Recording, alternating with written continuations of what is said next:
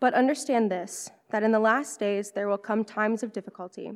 For people will be lovers of self, lovers of money, proud, arrogant, abusive, disobedient to their parents, ungrateful, unholy, heartless, unappeasable, slanderous, without self-control, brutal, not loving good, treacherous, reckless, swollen with conceit, lovers of pleasure rather than lovers of God, having the appearance of godliness but denying its power. Avoid such people. For among them are those who creep into households and capture weak women, burdened with sin and led astray by various passions, always learning and never able to arrive at a knowledge of the truth.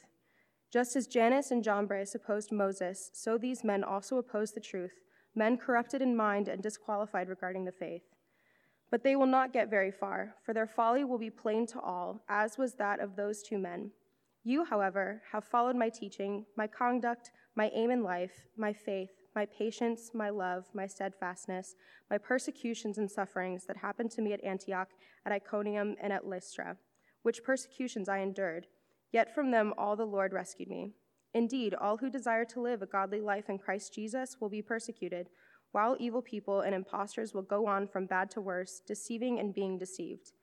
But as for you, continue in what you have learned and have firmly believed, knowing from whom you learned it, and from how childhood you have been acquainted with the sacred writings, which are able to make you wise for salvation through faith in Christ Jesus. All Scripture is breathed out by God and profitable for teaching, for reproof, for correction, and for training in righteousness, that the man of God may be complete, equipped for every good work. The word of the Lord. Thanks be to God. Acts 26, 9 through 20. I myself was convinced that I ought to do many things in opposing the name of Jesus of Nazareth, and I did so in Jerusalem.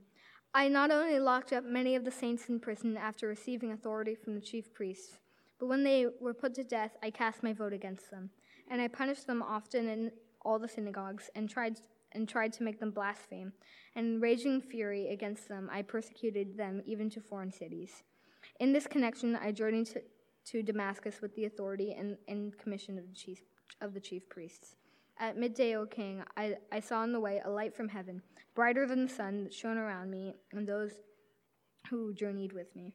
And when we had all fallen to the ground, I heard a voice saying to me in the Hebrew language, Saul, Saul, why are you persecuting me? It is hard for you to kick back against the goads. And I said, Who are you, Lord? And the Lord said, I am Jesus whom you are persecuting. But rise and stand upon your feet, for I have appeared to you for this purpose, to appoint you as a servant and witness to the things in which you have seen me, and to those in which I will appear to you, delivering you from your people and from the Gentiles to whom I am sending you, to open their eyes, that they may turn from darkness to light and from the power of Satan to God, that they may receive forgiveness of sins and a place among those who are sanctified by faith in me.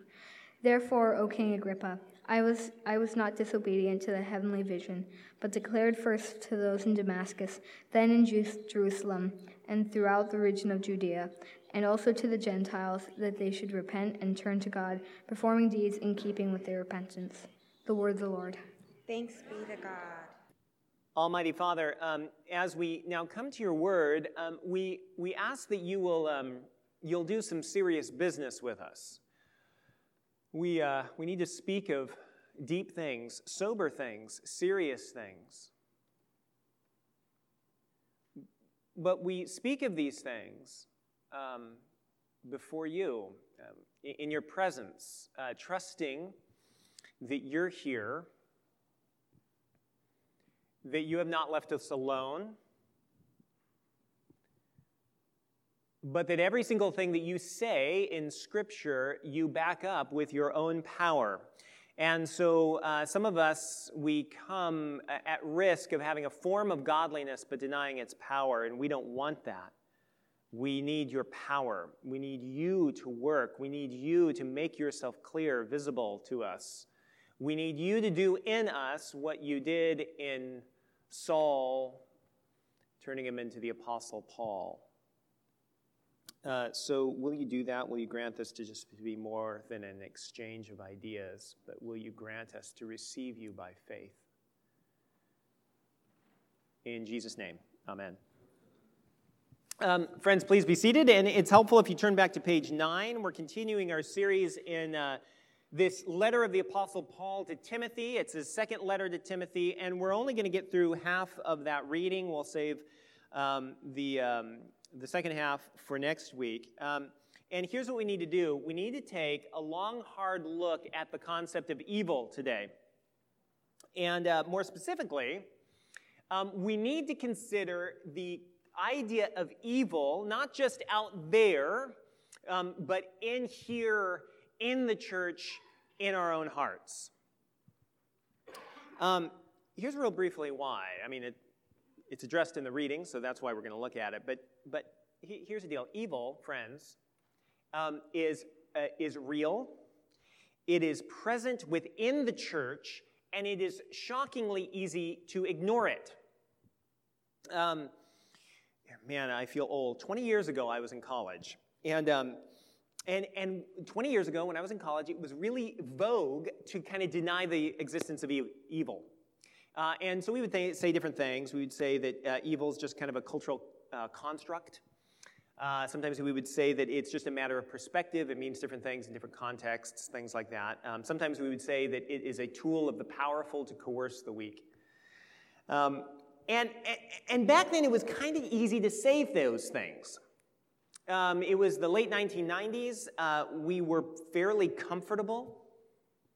America was rich and powerful, confident, and therefore evil was easy to ignore or deny. It was kind of convenient to as well. However, it seems to me that it's a different context 20 years later for a variety of reasons. 9/11, a kind of continuous war has chipped away at the ease of ignoring the concept of evil. And I think today you can tell me if you think that I'm wrong about this or right. You can say either, I suppose. But there seems to be a kind of continual trauma that we experience today. We hate each other surprisingly powerfully. And there's violence around us. And it seems to me that even if you don't want to use the word evil, there's a kind of nameless fear that just hovers about us in a way that's harder to ignore than it might have been used to be. Now, that's in general and too vague for today. The passage wants us to look not just at evil out there someplace, but in here, and more specifically in here, in the church and in our own hearts. And the reason this is so important, is that Christians are often desperately naive and desperately ignorant, and therefore vulnerable to evil, particularly within the church and within our own hearts. That's part of what Paul's addressing. So Paul is addressing this church in Ephesus that was under threat from within. Look at verse 6. Paul, the author, describes this group of false teachers, wicked men who are infiltrating the church. And it says they creep into households. That word households may refer to the homes where congregations were hosted. They creep into households and capture weak women. We'll talk about that in a second. Burdened with sins and led astray by various passions, always learning and never able to arrive at a knowledge of the truth. Now, what's Paul talking about here? Particularly weak women, because that sounds troublesome, doesn't it?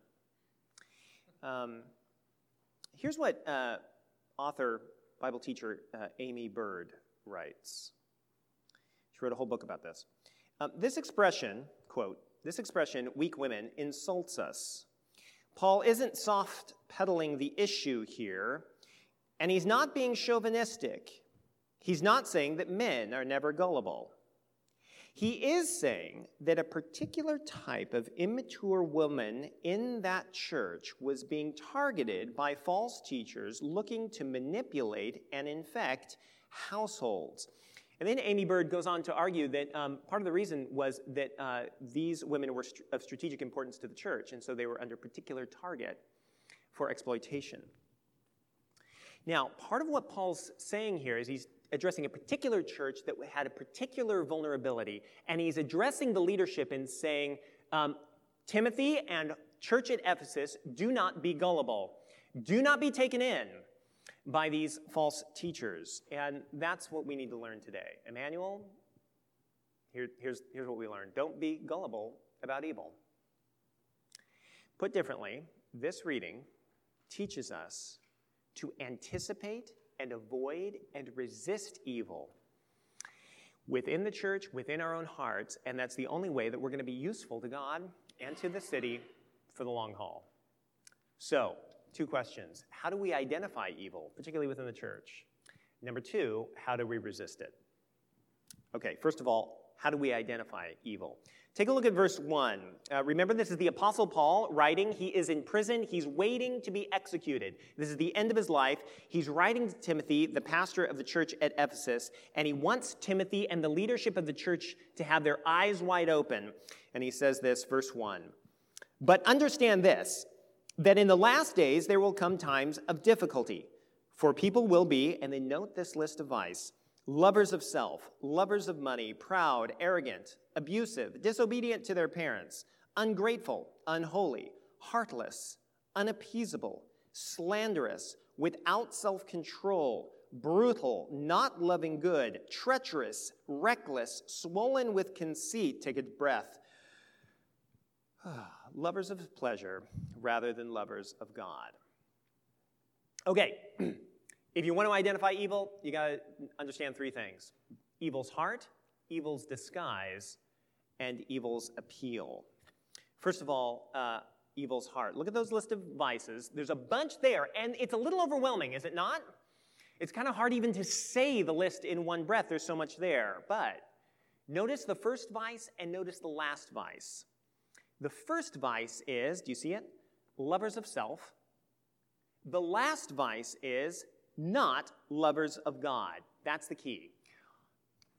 All through Scripture, love of self causes all sorts of evil. Now, when we say that, we are not talking about healthy self-esteem. That's something different. Let me say it differently. I'll rephrase it. When I prefer myself above everything else, particularly when I prefer myself above God, I will end up exhibiting all kinds of vices in this list. Now, that may sound a bit crazy, so let me try to explain it in a little bit of a roundabout way. Okay, stay with me. When you love somebody, when you really love somebody, you will tend to love things that person loves. I've used this illustration before. 22 years ago, I met my wife, Amber. I did not like classical music. She did. As I fell in love with Amber, I also found myself starting to like classical music. There's a kind of synchronization that happens when you really love somebody. You will tend to at least have a new interest in the things that person has interest in. Another example, several years ago, I think Caleb, my oldest son, was like 4. I was going to go rent a car. He really liked cars, and we'd never owned one that he remembers. And so he asked me, he said, "Daddy, can you pick up a Maserati?" And I didn't even know what a Maserati was. And I brought home a Prius, which is different. It appears. Maseratis were not on my, radar. Ends up they're really great. There's a sharing that occurs, a sharing of interest. That's a story about. There's a sharing of interest when you really love somebody. You will tend to love what they love when it's healthy. Now, apply that to God. When you love God, and when you love God above everything else, you will tend to love the things that God loves. Well, what does God love? God loves everything that is good and true and beautiful. His love is huge. In fact, in a remarkable way, his love can include and does include even his enemies. Love God, and your capacity to love everything will balloon and expand. But then turn it on its head. What if I don't love God? What if I hate God? What if actually, it's not that I hate God, that's not the way I think of it, but rather I love myself and I prefer myself over everything else? Then the whole thing will start working backwards. The more I prefer myself over everything else, the smaller my capacity to love will be. It'll just start to contract and narrow down in on itself. And ultimately, I'll find that I only really love things that I think are useful to me. Now, keep that in mind and go back to verse 2. If I prefer myself over everything else, will I end up being a lover of money? Well, of course I will, because it lets me get stuff I like. We'll keep going. Will I be proud and arrogant? Well, sure, because what I'll do is I'll look at myself, I'll find the things I like about myself, and I'll exaggerate them. I'll also often cover up my weaknesses. I will also sometimes loathe myself for those weaknesses. But then it gets even darker. Go back to the list, verse 2. If I prefer myself above everything, will I be abusive? Will I be disobedient? Will I be heartless? Will I be brutal?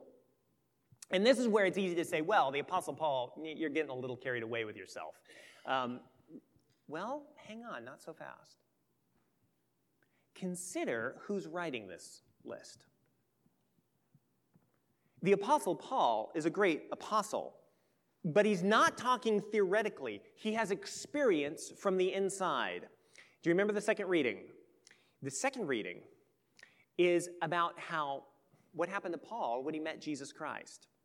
Before Paul met Jesus, he went by the name Saul, and he was brutal and abusive and all the rest of this list. He talks about it in that second reading. He rounded up Christians, and he was complicit in killing them.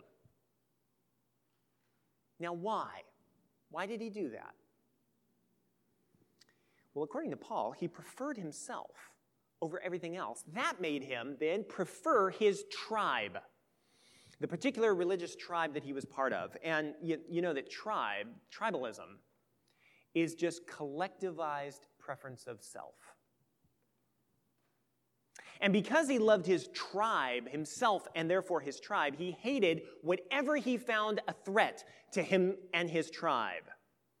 And therefore he lashed out in brutality that he thought he could justify. Now, I pause here.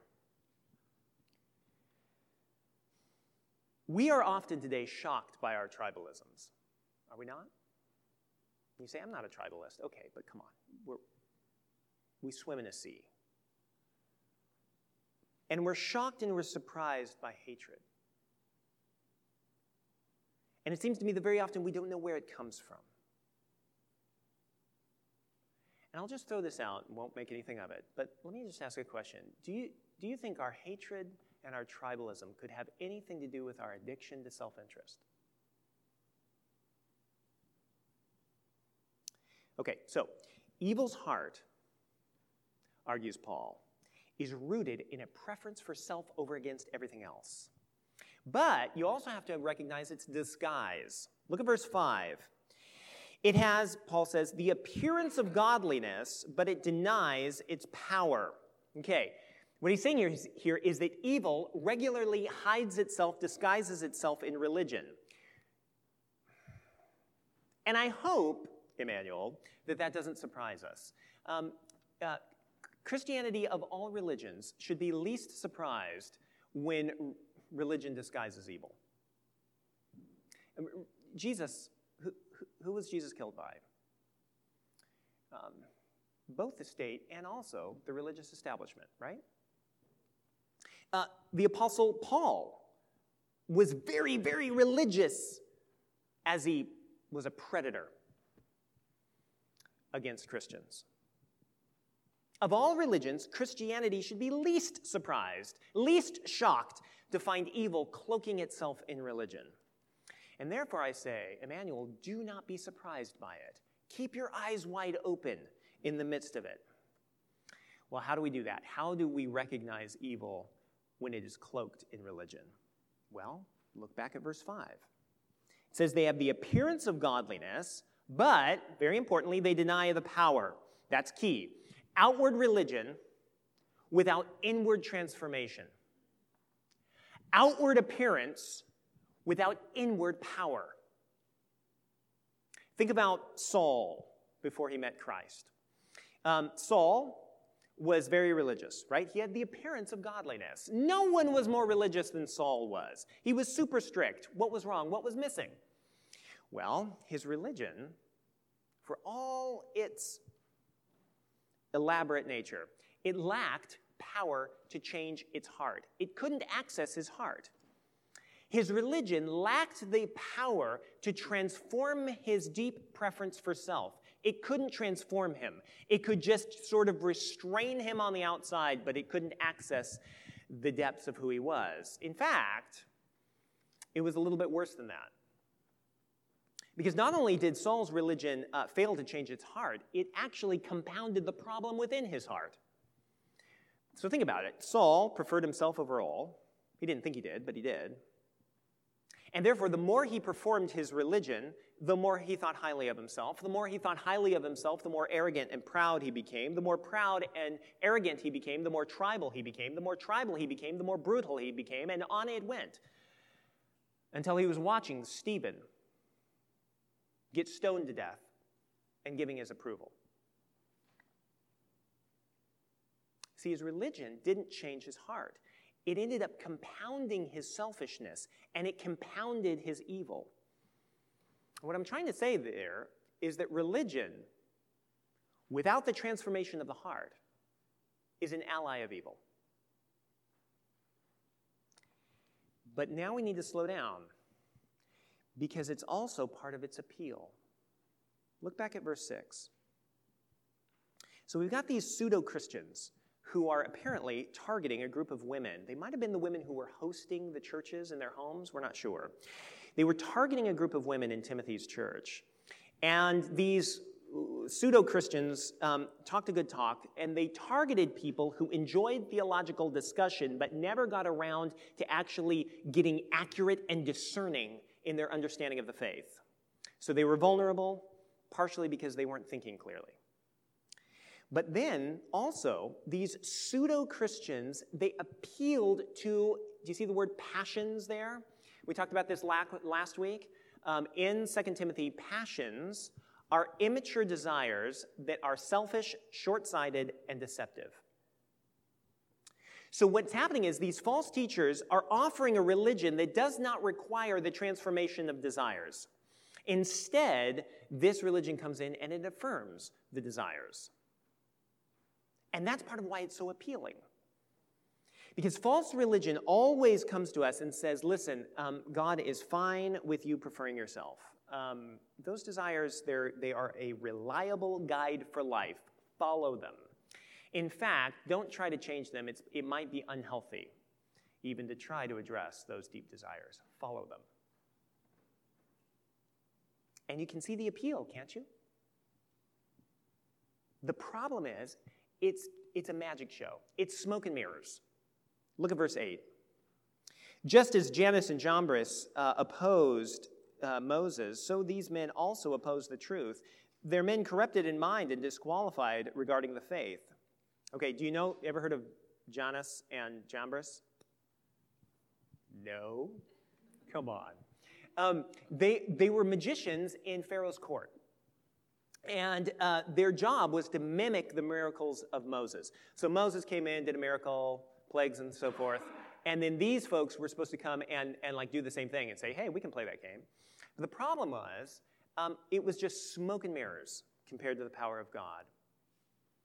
And they were appealing for a small amount of time. But then it all fell apart. You can read Exodus about that. Emmanuel. Don't go in for the smoke and mirrors. Do you notice verse 1? Paul says that in the last days there's going to be these times of difficulty because these weird teachers are going to arise. When he says in the last days, he's not talking about some distant future. In the New Testament, the last days begin with Jesus' resurrection. And all through the last 2,000 years, all through the history of the church, this pseudo-Christianity has crept in to the church all through its life. The greatest threat to the church is not from the culture outside, it is from the inside. And I say that, friends, because we have to understand that the threat of evil is very close to us. And it's closer than we imagine because it's in our own hearts. And so the question is, how do we resist evil?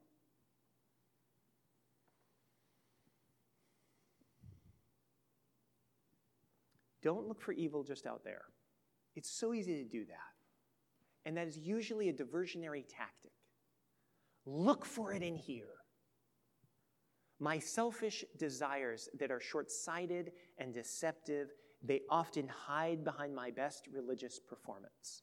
And they hide behind my best religious performance, whispering in my ear, "You're fine, Jim. You're fine as you are." Don't have to worry about that issue that the Holy Spirit started addressing. You don't have to worry about that. It's fine. You don't need to change. It's probably unhealthy to try. That's where the danger lies. So, how do we resist it? We've got to anticipate evil, avoid it, resist it. How do we do it? And how do we do it when actually the evil is enmeshed within our own hearts? Okay, I've got bad news and good news. Okay? I'll start with the bad news. Bad news is you can't resist it. I mean, you can, but you can't defeat it. We can't change our own hearts. We can't undo our preference for self. We can sometimes restrain it. We can sometimes limit it, but it's always popping up. We can't beat the evil within our own hearts. And that's actually part of, again, of the appeal of false religion. Pseudo-Christianity is always more realistic than real Christianity. Pseudo-Christianity doesn't require the miraculous. It only requires what's possible. But real Christianity demands the impossible. The bad news is we can't pull it off. But then the good news, what's the good news? The good news is Jesus can defeat evil because Jesus has defeated evil, and Jesus promises that he will defeat evil. Watch how he did it in Paul. So, Jesus, in the second reading, he meets Saul, who will become Paul. He meets Saul on the road to Damascus.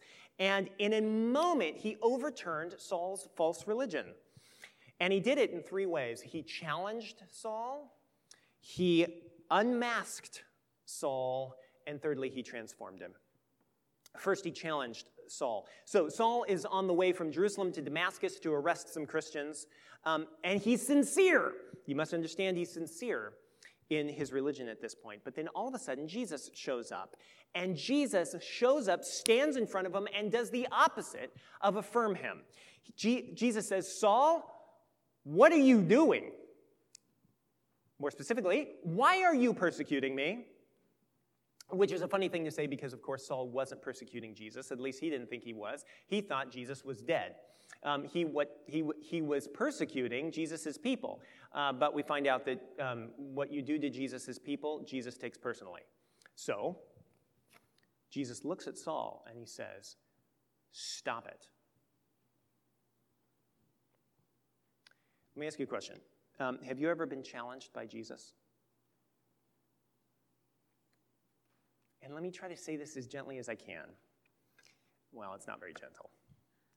If you haven't been challenged by Jesus, you don't know him yet. He challenges us in our sin. But then secondly, he unmasks us. And this gets even more uncomfortable. So when Saul meets Jesus, all of a sudden, Saul realizes that Jesus isn't fooled by him. Everybody else was, but Jesus isn't fooled by him. And it seems like in an instant, as soon as he saw that Jesus was no longer fooled by Saul's religion, all of a sudden Saul was no longer fooled by his own religion. Because, of course, Saul had been fooled. Saul didn't think he was evil. Saul didn't think he preferred himself. But when he meets Jesus, all of a sudden he sees himself. That's always fundamental. Meet Jesus Christ, and you will see yourself for the first time. And Jesus unmasks Saul's delusions of grandeur. And very often when Jesus does that in us, we find out that our best religious performance is just self-preference singing hymns. And Jesus' ministry of unmasking us, that's a normal part of Christian experience. And it's painful. Like, we want to hide, don't we? And when he actually unmasks us, it's terrible, okay? Let's face it. But desire it. Seek it. Why? Because of what comes next. Jesus challenges us, unmasks us, and then transforms us. Pseudo-religion, remember, always puts outward appearance before inward power. Jesus turns that around so that inward power and transformation is ahead of outward appearance. So that Jesus reaches into our hearts and he finds our self-preference that we can never touch and we can never solve. He finds it, he rips it out, and he replaces it with a preference for him. Love Jesus Christ, and you will begin to love what Jesus loves. What does Jesus love? Even his enemies. If he loves his enemies, then you will find yourself, your capacity to love will expand and expand and expand. Look how it happened for Saul. Jesus meets Saul, right? And in that moment, Saul is busy hating Jesus. What changes? What's remarkable to me is that the change is Jesus simply shows Saul Jesus. Do you see that? There's not even like a big conversation. There's a little conversation, but Jesus appears shining like the sun. Jesus appears in all of the glory and the power and the beauty of God. And apparently, Saul was so captivated by Jesus that maybe for the first time in his life, he actually forgot himself. Oh, the freedom of being able to forget ourselves for a moment. And he realized that Saul's religion had always been self-serving. He hadn't really been serving God. He had been a mercenary for God. He'd been serving himself. But then he looks into the face of Jesus Christ, and he sees three things at the same time. He sees infinite love because he sees his enemy who has given his life for him. Infinite love combined with infinite authority. Do you notice how Jesus doesn't negotiate? He doesn't even persuade. He commands. Saul, you're on my team now. Follow me. And then thirdly, put those two things together, infinite love with infinite authority. Paul saw the one person who's worthy of his total allegiance. And from that moment on, he struggled. Of course he did. But it was a turning point where he began to live not for himself, but for Christ and for other people. And as that happened, his tribalism collapsed, and his self-preservation collapsed, his self-defensiveness collapsed, his brutality collapsed, and he spent the rest of his lives telling his national enemies, the Gentiles mainly, about Jesus Christ who loved them and could transform them.